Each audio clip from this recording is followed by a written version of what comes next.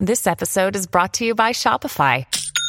Forget the frustration of picking commerce platforms when you switch your business to Shopify, the global commerce platform that supercharges your selling wherever you sell. With Shopify, you'll harness the same intuitive features, trusted apps, and powerful analytics used by the world's leading brands. Sign up today for your $1 per month trial period at shopify.com/tech, all lowercase. That's shopify.com/tech.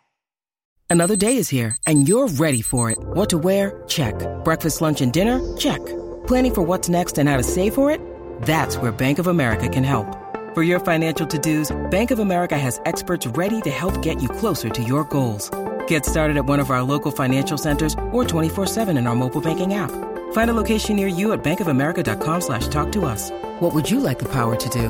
Mobile banking requires downloading the app and is only available for select devices. Message and data rates may apply. Bank of America NA, member FDIC. Thank you for downloading this Intelligence Squared podcast. For more information on our debates, talks and discussions, visit intelligencesquared.com and sign up to the newsletter. It's just wonderful to look on a sea of faces, all of whom I hope are lovers of art and interested in ideas. That's the only two qualifications for being here tonight. Can art be taught to the Facebook generation? Well, depends who the Facebook generation is. I'm on Facebook. Am I included? Depends what art is. Does it mean, are you being taught to paint, to make, or are you being taught to appreciate and to read and to visit? What does this mean? So that even within that sentence, there are many things to be argued about, which we shall be doing this evening. I'm going to ask our first speaker to be Anthony Gormley, if only because he's been busy with the fourth plinth today. But of course, he's doing that because of his whole aesthetic and his commitment to bringing people in and giving people, I don't want to misrepresent him, but he reaches out, does he not, to absolutely everyone. Turner Prize winner in 1994, creator of Angel of the North, Event Horizon, Another Place, which is out in Formby in Lancashire with all the figures on the shore, Field, that piece of work with thousands and thousands of little figures set up in many different parts. I saw it in the British Museum, and it's been in many other places too. So it's for him to speak about whether art can be taught to the Facebook generation. Anthony. Thank you, Tim. Thank you, Joan. And thank you all for coming. I think this is a good question, can art be taught? And I mean, I think it's a bigger question. Can art be taught at all, whether or not it's the Facebook generation or any generation? So far as I'm concerned, the places in which art can be made have to be protected, fought for and supported by us all. So far as I'm concerned, art offers a first-hand experience of, in a way, being alive. It is the direct transmission of one person's thought and feeling through material to another. And as such, it is an absolute resistance to the way in which information and visual imagery is so easily and facilely transmitted in our day and age. And I think that's really the background of this question. To what extent has our deeper engagement with the visual been diluted by the fact that we live in a time, we could say this is the visual time, in which we are bombarded by visual imagery that is in some sense mechanically produced and mechanically traduced, but art gives us an opportunity to go back to experiencing something that has been made and something that has been, in a way, transmitted materially. So it's a form of resistance to, in a sense, the immediate redundancy of so much of the imagery that we deal with every day.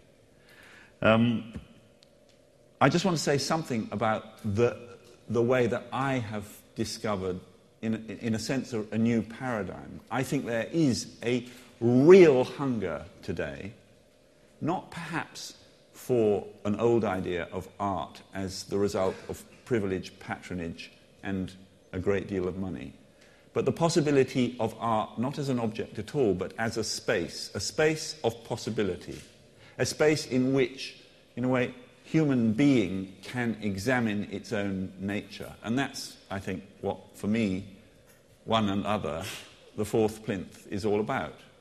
It's about taking something that was made in the middle of the 19th century for a king, William IV, the son of George IV, and using this old bit of Victorian street furniture to really examine, in a sense, another idea of making a picture.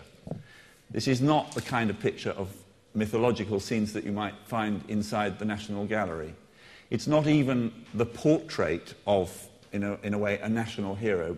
Trafalgar Square is filled with male national heroes that are all military. It's about us now.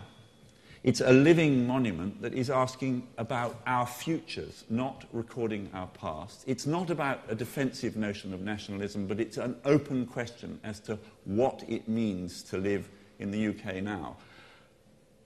None of this could happen without the extraordinary yearning for participation. The fact that 5.5 million people go to the Tate every year, Tate Modern, is just a very powerful argument for the fact that people enjoy the space that art gives. Now, so far as I'm concerned, there's something very weird that happens to us when we go to school. You give a 6-year-old a piece of paper and a pencil, and they go for it, they draw.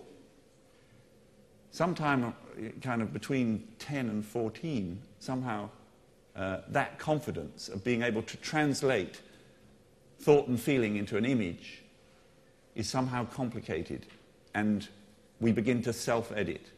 And all I know is that visual literacy, or the comfortableness with expressing yourself visually, needs to be supported at all levels. It was only 2 or 3 years ago that a survey was done, and we spend £1.65 per year on art materials in state schools in Britain. I don't know if that's changed. But the fact is that I think that we need encouragement. I wouldn't be here today if I didn't win, if I hadn't won a prize at school. It was a small sign of support. I think that, in a sense, the visual is as important as the verbal, as the mathematical, as a form of expressing our humanity. And anyway, in view of this motion, I simply propose that all forms of expression at all ages that lead to visual literacy should be encouraged. Thank you.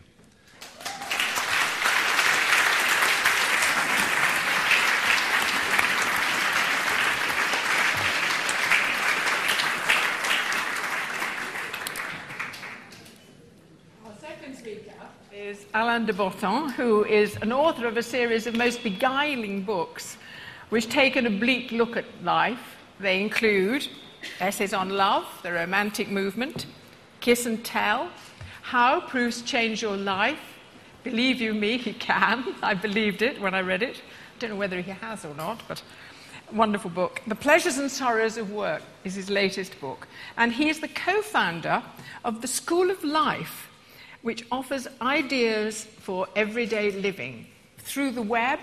I don't know whether it has any reality to it, or is it entirely the web? No, it's real. Well, you must tell us about that too. Alain.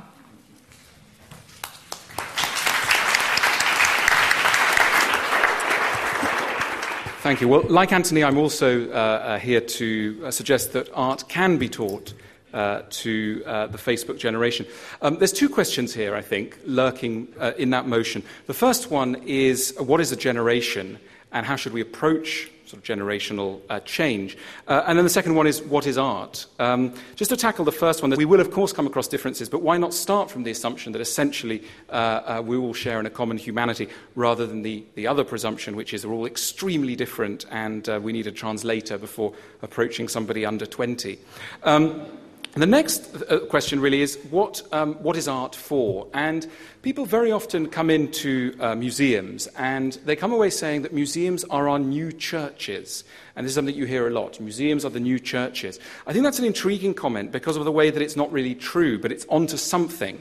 And I think it's onto something because we knew what churches were about. Churches were about conversion to an ideal. And art was part of that attempt to convert people to an ideal. It was part of a wider movement of, if you like, propaganda, which involved books and prayers and songs and gatherings, but also involved architecture and painting and sculpture.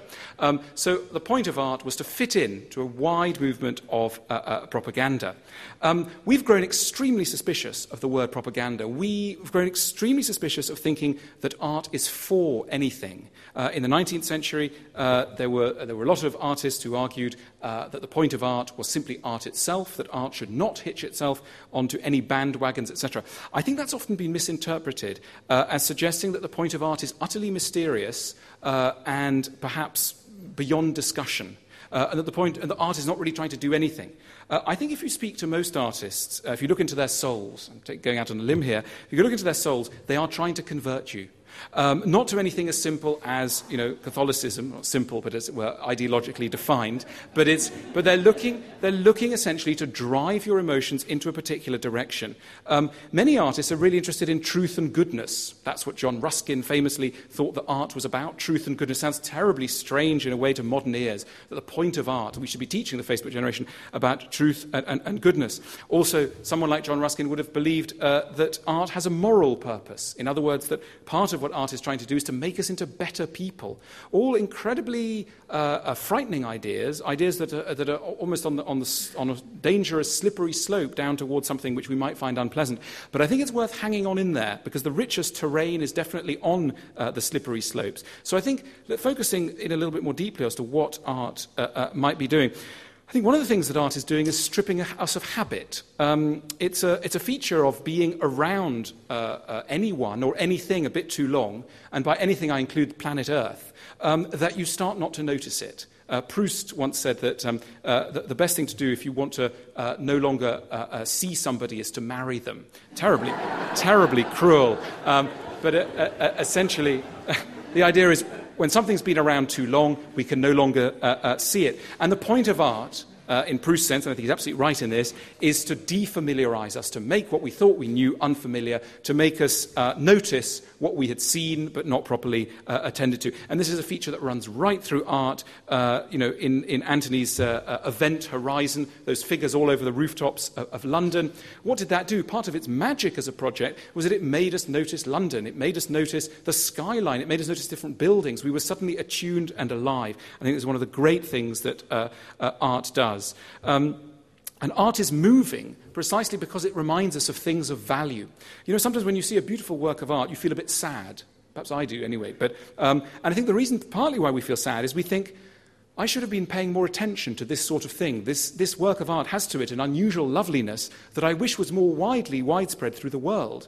And we're sort of moved by the kind of rarity of something. So again, a reminder of something valuable that we often lose sight of. Art also tries to make us afraid of things that are a bit bad. There is a satirical side of art that tries to draw us away. If you think of Grayson Perry's Map of an Englishman, it's a critique of many of the things that English people are. Very good-natured, very sarcastic, very biting, very engaging. But essentially, at some moments, it's at least trying to nudge us towards a vision, I think. I'm sure Grayson won't agree, but I think towards a vision of Grayson's idea of what it is to be a good Englishman.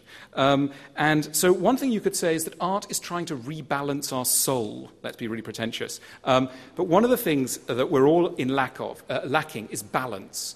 And one of the things that art does is we're drawn towards certain kinds of art that promise to bring us qualities which we don't have enough of in day-to-day life.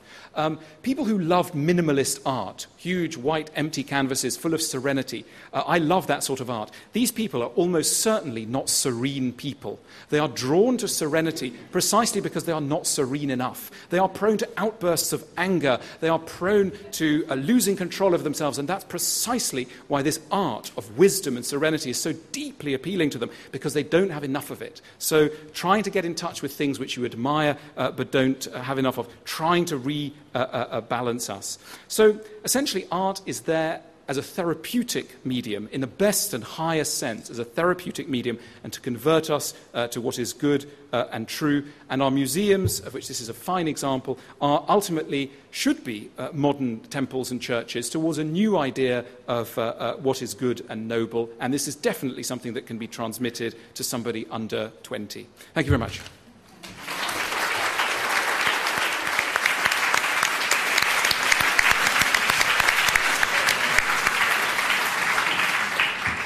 Well, two people have set the bar very high, haven't they? Entirely different views of what we all share, which is the love of art, but its purpose, it drifts, it changes. Very fascinating. Right, the third person we're going to hear is Kamila Batmanghelidjh. Now, Kamila is the country's foremost advocate for vulnerable children.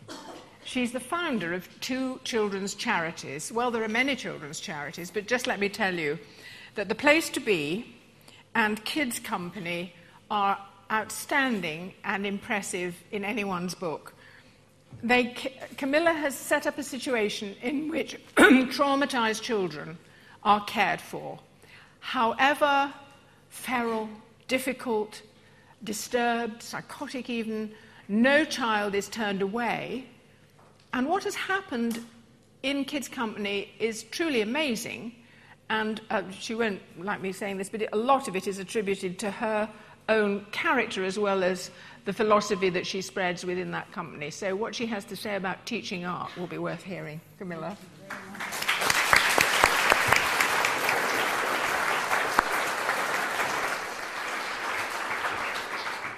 Thank you. I spent some time wondering about this question. Why the Facebook generation? And then I did think, who are we referring to?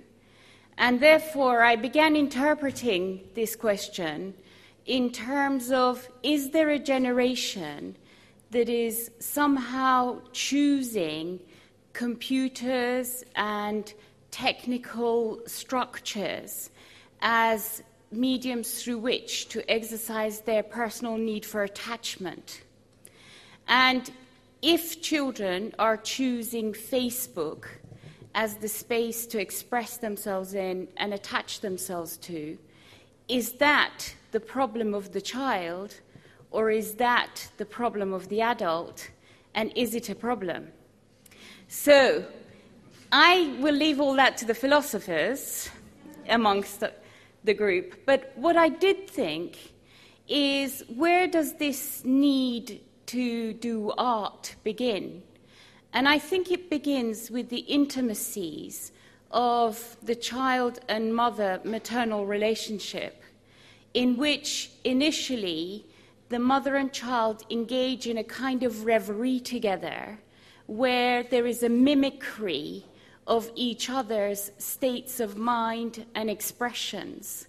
And this mimicry then, over a period of time, if it has gone well in the attachment, it cascades into a need for a sense of agency, that the child, after a while, makes a transition from mimicking to trying to have some kind of a construction ability, some kind of a collage of senses, experiences, a kind of recreating of what the mimicry began. And that after that is what happens to children, is that sometimes we destroy their natural ability to engage in this cascade of having agency over their experiences, remolding them, restructuring them, reorganizing them. And we attack this incredibly natural ability with something called teaching art. And what we're doing is we're enormously pompous, actually, because no one teaches art. What we teach is the ability to use materials and the ability to introduce children to materials. Art is an incredibly spiritual, emotionally driven, profoundly innate desire, need, and expression in us. And nowhere have I seen that more powerfully than amongst the children that, the children that we've had the privilege of working with at Kids Company. And I want to take the next 2 minutes to tell you in a nutshell why art is so important for these types of children. Basically, I told you about the love and the reflecting and the reverie between a mother and baby. And this reverie basically programs the baby's frontal lobe, the child's frontal lobe. And now, because we can so much look into the brain in great detail using our scanning machines, what we're realizing is that the greatest art right under our nose is right behind our eyes, and it emerges from the relationship that a child is engaged in with a carer, that in fact relationships are sculpting our brains constantly. And what they sculpt into our brain is the ability to self-soothe and calm down. So that original love and that original reverie between a mother and baby gives you the repertoire to soothe your own mind, to have a spiritual and aspirational attitude. But what happens to traumatized children is that often there is an absence of that mindful reverie between mother and child because the mother is so preoccupied with her own survival. And catastrophically, that child is dropped out of her mind. Some of these children grow up never being reflected back in a tender attachment and engagement. And in addition to that, many have the disadvantage of banking traumatic memories in the emotional centers of their brain. Day in, day out, the experience of terror stores traumatic memories as if they are now. The dramas of the past, the dramas of childhoods gone wrong, is living alive in the brains of many of these kids. The kids are lacking a compassionate other individual who can sit alongside them and process many of these dramas that are frozen, rigid with terror. It's amazing what a piece of clay or a paintbrush or a piece of drama will do to shift the traumatic memories that are stored. So the first step in terms of using the arts with very traumatized children is to give them the ability to regain that sense of agency that's been lost to them by using the artistic expression, initially, therapeutically and personally, and then subsequently in the service of reconnecting to the outside world like a father would a child, reconnecting the child that is born of the intimacies of the maternal care to the outside world as a potent agent, possible creator of the world that we all inhabit. So what I would say about art is bin the idea of teaching it. You only teach the manipulation of materials. And what you do with art is infinitely greater than any discussion could provide a narrative for. However, it's really basic. It's born of that primary attachment and the need to be reflected in some way in the outside world as having meaning and mattering to someone and belonging. So my answer to the question is don't bother asking it. Okay, thank you.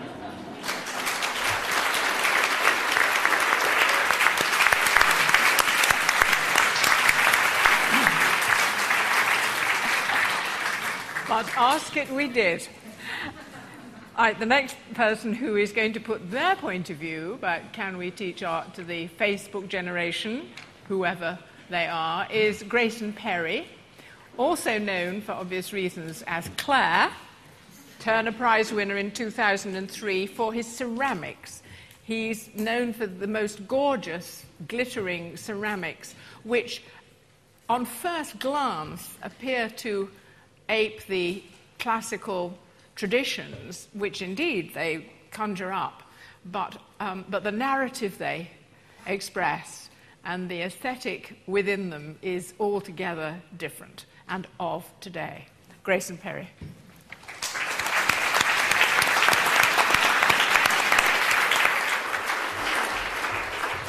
Right, hello.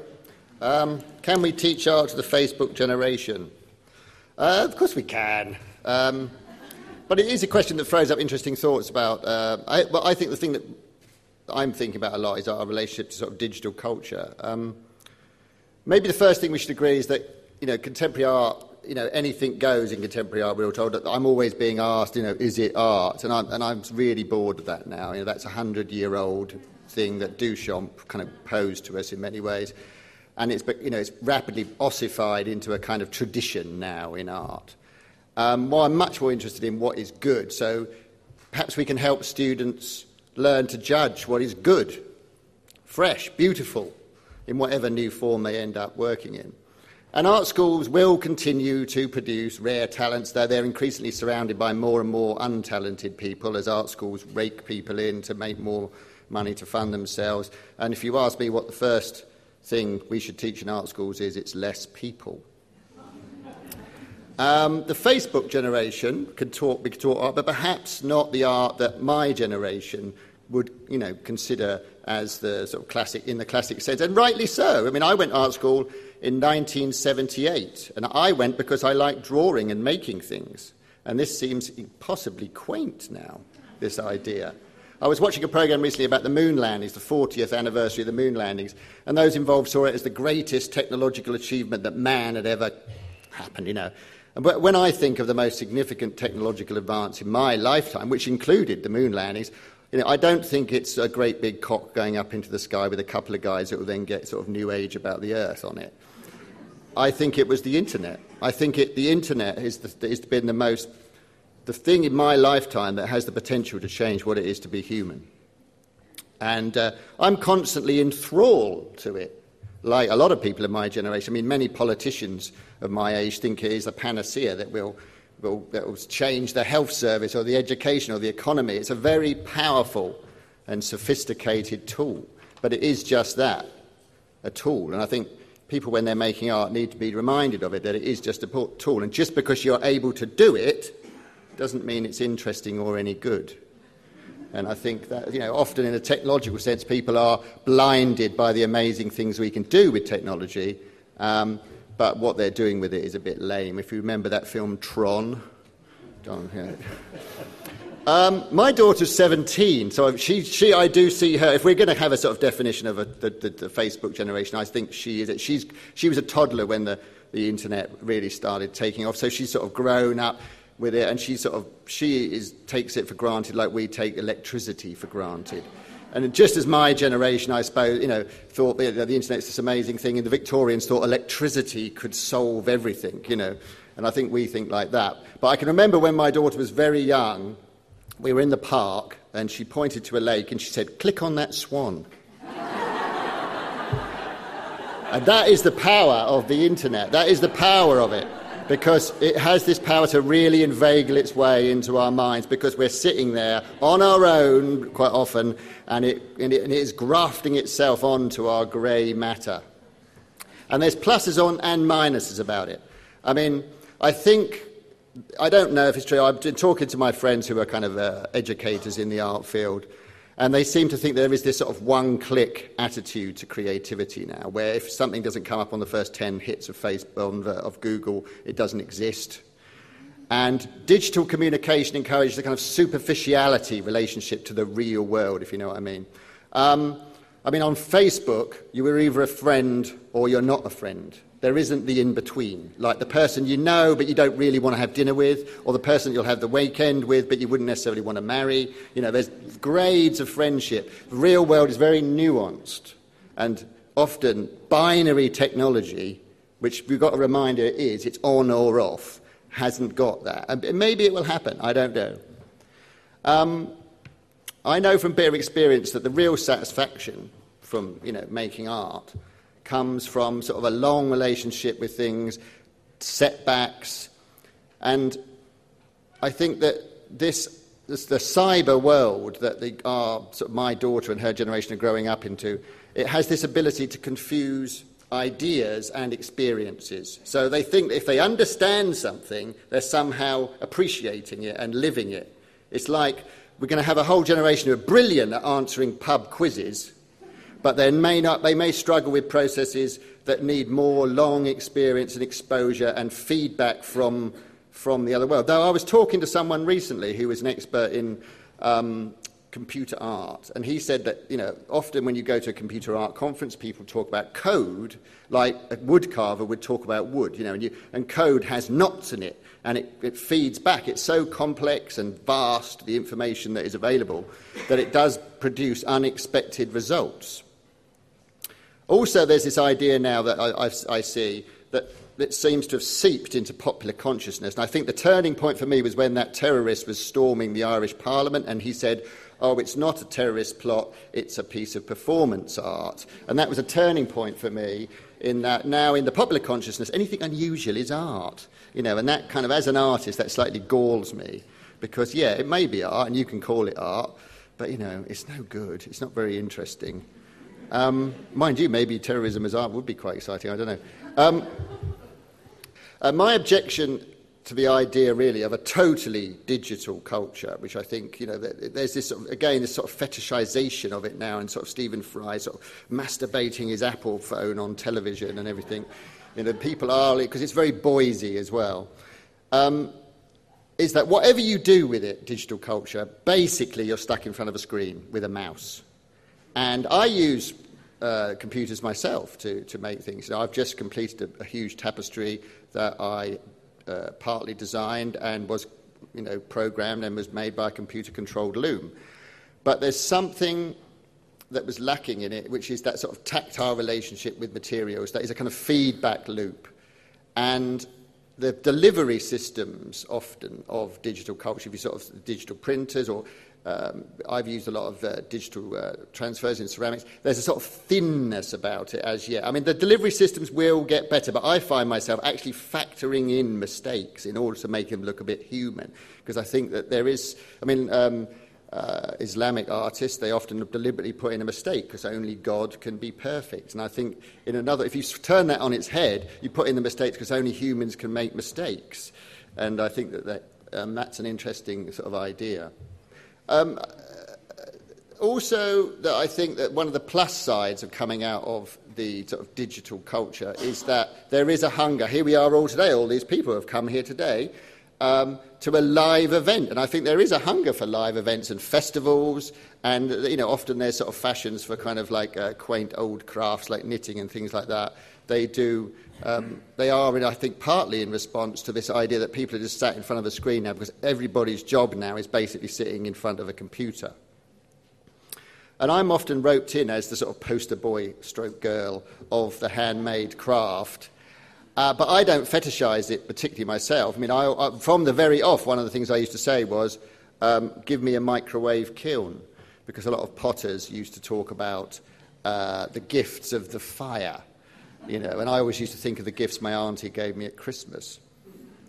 But, I think there are limitations as yet. I mean, what I'm really sort of pitching here is that the Facebook generation will grow up with computers. I think we're at the very beginning of digital culture, and it will produce things that are, that have a more satisfying end product, I suppose, in the end. I mean, computers, as yet, they don't dip their paintbrush into your cup of tea or the wrong colour, and they don't necessarily, they don't misregister and things like that. The kind of little sort of human quirks that I like in art. So I believe that we are at the beginning, and the Facebook generation, of course, they will produce brilliant artists. They might be making art that we can't even imagine as yet because of the power of the computer, and I look forward to it. Thank you.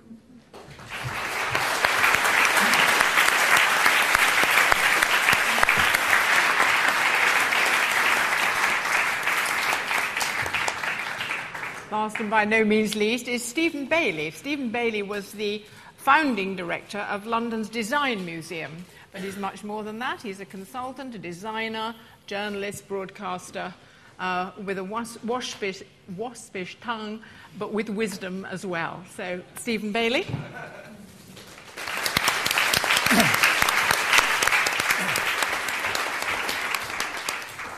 Of course, as others have said before me, of course you can teach art appreciation and art practice. It seems to me the subsidiary question here is, why exactly would you want to?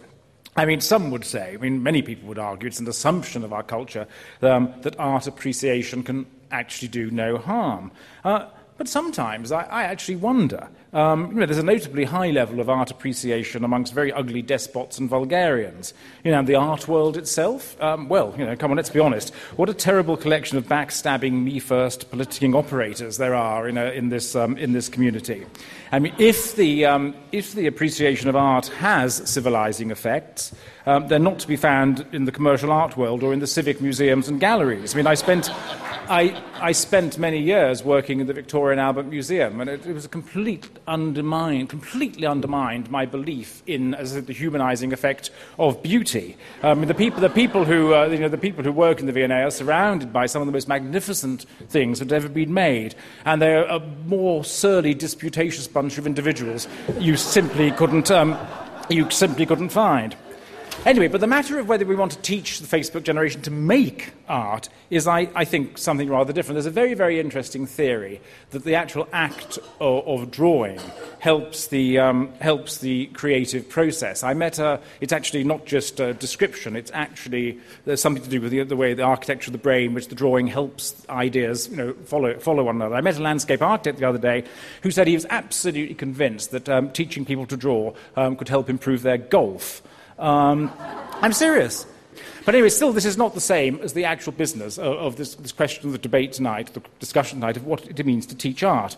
Teaching art suggests to me a very archaic set of values. Teaching art was what the old academies did. They didn't do it to the Facebook generation. They did it, of course, to the Gutenberg generation. And these academies were something which flourished throughout Europe in the pre-industrial age. Between 1720 and 1740, academies were opened from Toulouse to St. Petersburg and everywhere in between. By the end of the 18th century, there were 100 academies teaching art, how to draw, how to paint, to the Gutenberg generation.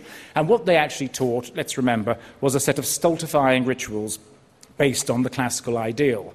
Our own industrial age, which followed that, had an altogether different set of values. And very interesting, in the early 19th century, German pedagogues, including Froebel, the man who invented the blocks, and Pestalozzi, and the kindergarten founders, the rest of it, they too taught that the act of drawing could have some sort of transcendent quality. The Germans developed these interesting ideas in Anschauung and Hauptformen, perception and the key visual plastic commodities which an object might have.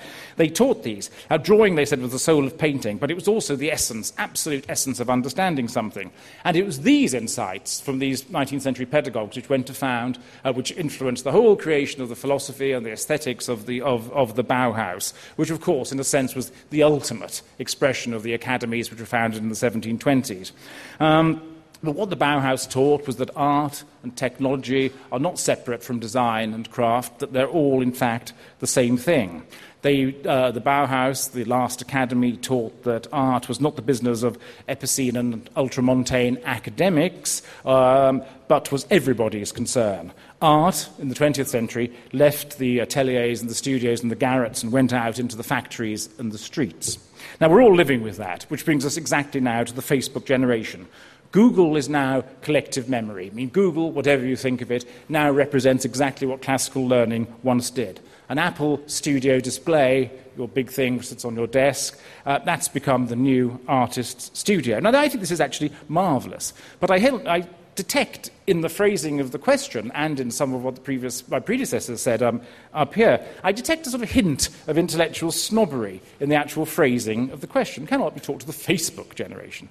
There seems to be a suggestion that the Facebook generation is actually deficient in some respect. And the suggestion is that it's an infantilized generation deluded by a false celebration of choice, where all new media, with their DVD, games, social networks like Facebook, just offer a technologically sophisticated delivery of stupidity.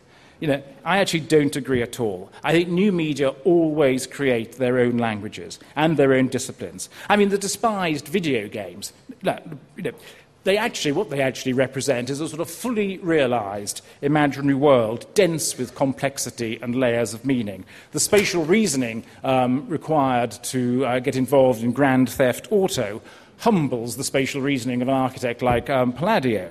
The Facebook generation has, in fact, got to deal with a dizzying array of options. And I think, in comparison, to be perfectly honest, the Royal Academy summer show seems tragically understimulating in comparison. Meanwhile, art, if art is understood as the activity which newspapers review, has itself leapt, the species barrier to become not the primary expression of visual awareness, but rather a new financial asset class. And this leaves us, recently with the extremely unedifying spectacle of Damien Hirst shorting the market and offloading $200 million worth of middlebrow crapola on rich but clueless rubes. And, I think it's interesting that Charles Saatchi's own forthcoming book on the subject uses the word artoholic in the title, suggesting that this form of art as a new financial asset class, is something to do with dependency and debasement. And Saatchi, much as I admire him and his achievements, and I genuinely do, we've got to remember that Charles Saatchi is as much concerned with market-making, image manipulation and branding as he is with connoisseurship or aesthetics, let alone, the meaning of art. But as I said, but maybe our question is not about art appreciation or art practice, but about the business of actually teaching creativity. Where do ideas come from? And I have to say that when it comes to creativity, this is the real deal breaker where education is involved. I mean, creativity absolutely cannot be taught. I mean, I love it. I mean, creativity is by definition perverse. I love that thing Miles Davis said. Somebody asked Miles Davis to explain his creative method, and he says, well, I don't play what's there, I play what's not there. You can't sort of teach that sort of thing. Only the most unimaginative McKinseyite management consultant would think creativity could be measured and managed or taught. The whole point is surely that creativity is beyond legislation and organisation and method. It's about theft, not about negotiation. It's about anarchy, not about the curriculum. I love what Henry James once said about it. He said, we work in the dark, we do what we can, we give what we have. Our doubt is our passion, and our passion is our task. The rest is the madness of art. Of course, you cannot teach madness, nor would it be sane to try. And anyway, the Facebook generation doesn't, I believe, need it. And as a last thought, I'm sort of more impassioned about new technologies than the other speakers, I think. Some of them have questioned the value and the content and the force of the digital age. I just leave you with a final thought from a famous Dutch computer engineer who said, asking whether machines can think is about as sensible as asking if a submarine can swim. Anyway, thank you.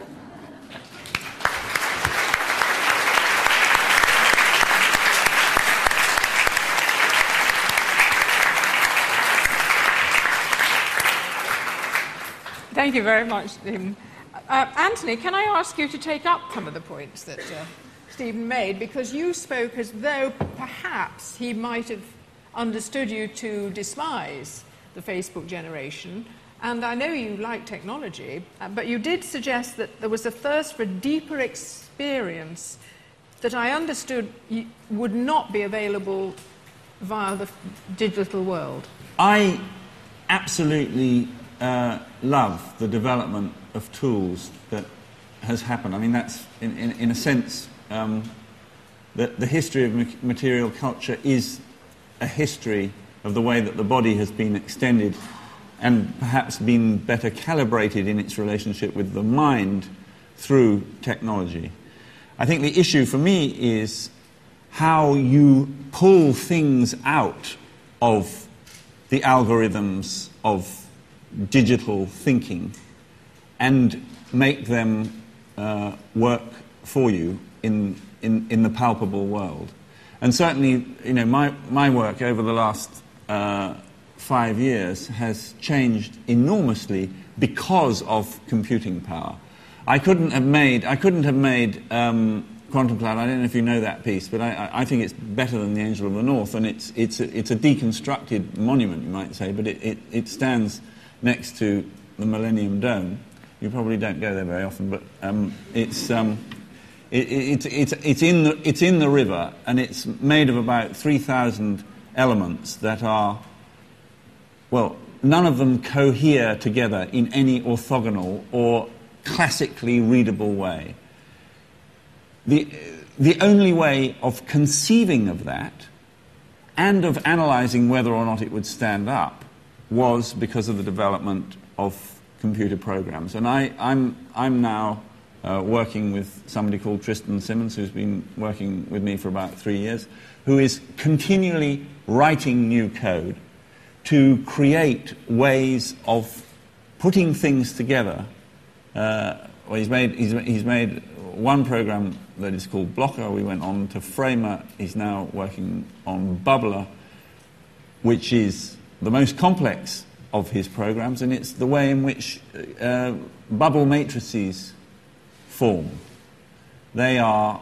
Lord Kelvin asked this question at the end of the 19th century: what is the most effective way of enclosing space? And it is, obviously, you can think about the bubble, the most fragile and extraordinary natural structure. If you pack bubbles together, what you get is a bubble matrix, which is a tetrahedral node structured matrix that can make an extraordinary range of polyhedra. I can see that you're really fascinated by this. But anyway, I mean, I am now building something that is 40 metres long, 25 metres high, and 18 metres deep that I could not have conceived, let alone made the build program for, without the technology that computers give me. But for me, the issue is, how do you get this? How do you use this computing power to make things that could never have been made before? What about you? How do you use it? Well, I use it because it saves me a lot of time. You know, it does all the colouring in and things like that. You know, if I had a great big giant sort of colouring book, you know, and I wanted to colour it in, you can do it with click, click, click with the computer. It's really quick. I just want to pick up what Stephen was saying about. I think he's romanticising creativity, which is very typical of people in suits. I've heard a lot of people. It's quite often people who aren't necessarily in the studio every day that kind of romanticise creativity, you know, and like you can't teach it. And when I work with students, you know, quite a lot of being an artist, I can teach them. It's about time management, people skills, you know, taking care. That's what most of creativity is. It's, you know, this kind of like things coming down from heaven, like shot of bolt of the mad person. It's just romantic tosh, a lot of it. You know, it's yes, there are moments when I have ideas, you know, but they're kind of in the bath, and they're kind of pretty slight compared with, you know, what I do most of the time. If I made a time-lapse film once of me making a pot, and most of the time it was drudgery, you know, and I think most artists will reflect that in that, and creativity comes out of doing stuff. It's not this kind of mad holy fool thing. No, but you spoke of a one-click attitude to art that was being generated by the availability of digital technology, and that you spoke of that as though that was undesirable. Well, I think it doesn't necessarily encourage hard work. I think that's what it is, because, you know, when I think of what is satisfying, the view from the top of the mountain you've climbed is always more satisfying. And so if you have... I mean, I'm sure there are people at this very minute doing the 21st century equivalent of the Sistine Chapel with a computer somewhere. You know, it's probably in Pixar Studio or somewhere like that. And so I'm not saying that there aren't people out there, but I think there is something about the feeling that just because you can do something with a computer doesn't make it interesting. It instantly professionalises everything you do. So it looks like you've achieved something, but all you've done is a couple of clicks. But you'd agree with that, Steve, wouldn't you? Oh, absolutely, yeah, and I don't take any... I mean, I think it's... I think the suits thing, I'm deeply stung by that. I think it's... I think it's quite wrong for artists, so-called self-denominated artists, to assume that creativity is the province of artists... artists in frocks. Artists alone. Artists in frocks. But also, yes, of course I know that, discipline, there are countless people who said much the same thing. Edison believed, 95% perspiration, 5% inspiration. It is method. Bach believed that, Bach once said something like, anybody could do what I've done if they worked as hard. Yeah, most artistic production is about the mechanical stuff. But the point is, there's the 5% which isn't about the mechanical stuff. No one actually knows exactly where ideas come from. Brahms certainly didn't. Brahms was very eloquent about this. I think you can teach students to recognise. I mean, a quote I often come back to is in Zen and the Art of Motorcycle Maintenance, when he talks about having ideas. They're like furry creatures that come out of the forest, and they're all looking to see how you treat the first one. And often people aren't very good at recognising their own creativity. Because once they see that you're nice to the first one, all the others start coming. Because my ideas, when I have them, I kind of think, that's a bit trivial, a bit daft. But actually, they turn out to be, they roll on to have great repercussions. No doubt. But the point is, it's still difficult to. It's very difficult to quantify that and to teach it. I mean, you are just gifted. Let's face it. Camilla. That's all I wanted, really. Camilla, what about these furry creatures coming out of the forest that are ideas to be welcome? Do you see that in your young people are able to do that? I think it's very important not to underestimate the intelligence of movement, because some art happens because you think and you plan, but other art happens because your movement generates new ideas and new connections. So I think there is a very kinetic importance to the function of art that mustn't be missed. And the other thing is that I think you mustn't confuse skill with the reverie of connectedness. The most exciting art happens when there are connections or links between unseemingly unlinked things. And, I think that accident of thought that is beyond skill is a very important part of it. A few questions now. There was someone, I think perhaps the V&A supposedly person was just trying to ask a question. Oh, hello, yes. Thank you very much for looping debate. My question was, do you think that art hasn't kept up with the generation?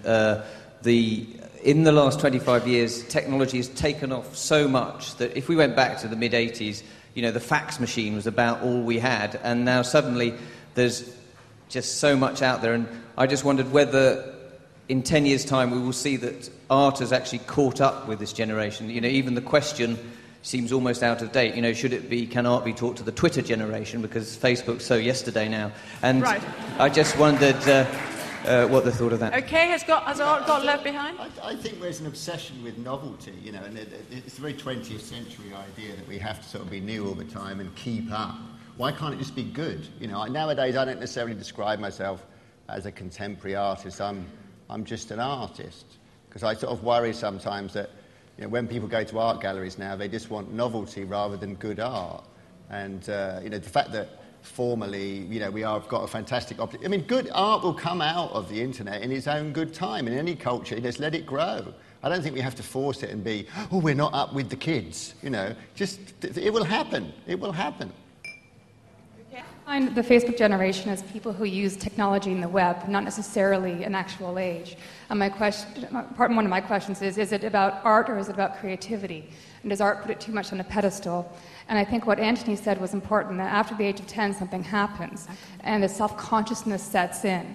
And if you're told you can't draw, you potentially eliminate creativity from your life.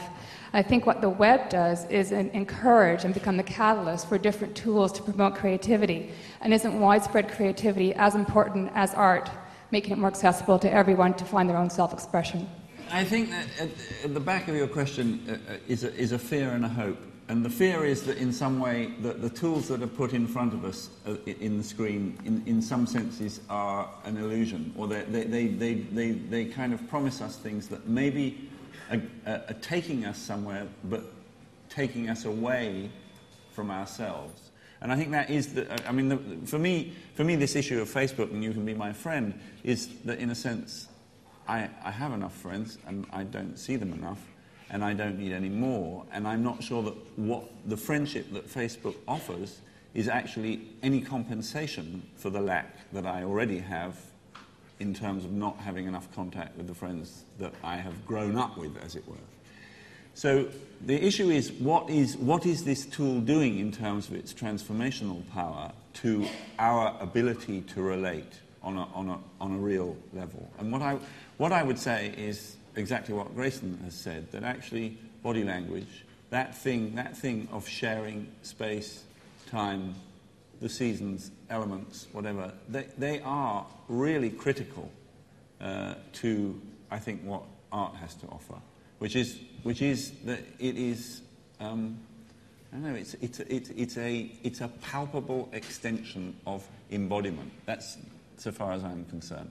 I think that I don't rule out all of the extra capability that both the web and digital technology offers.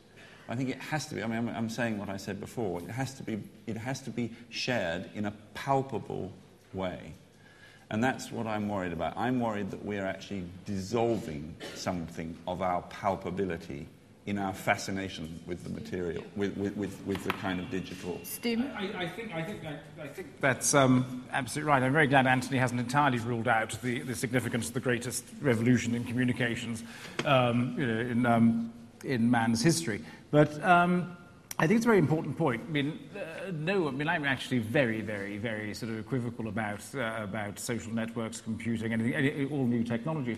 I think it's very important to recognise that art's a fugitive activity, and it most effectively occupies different media at different times.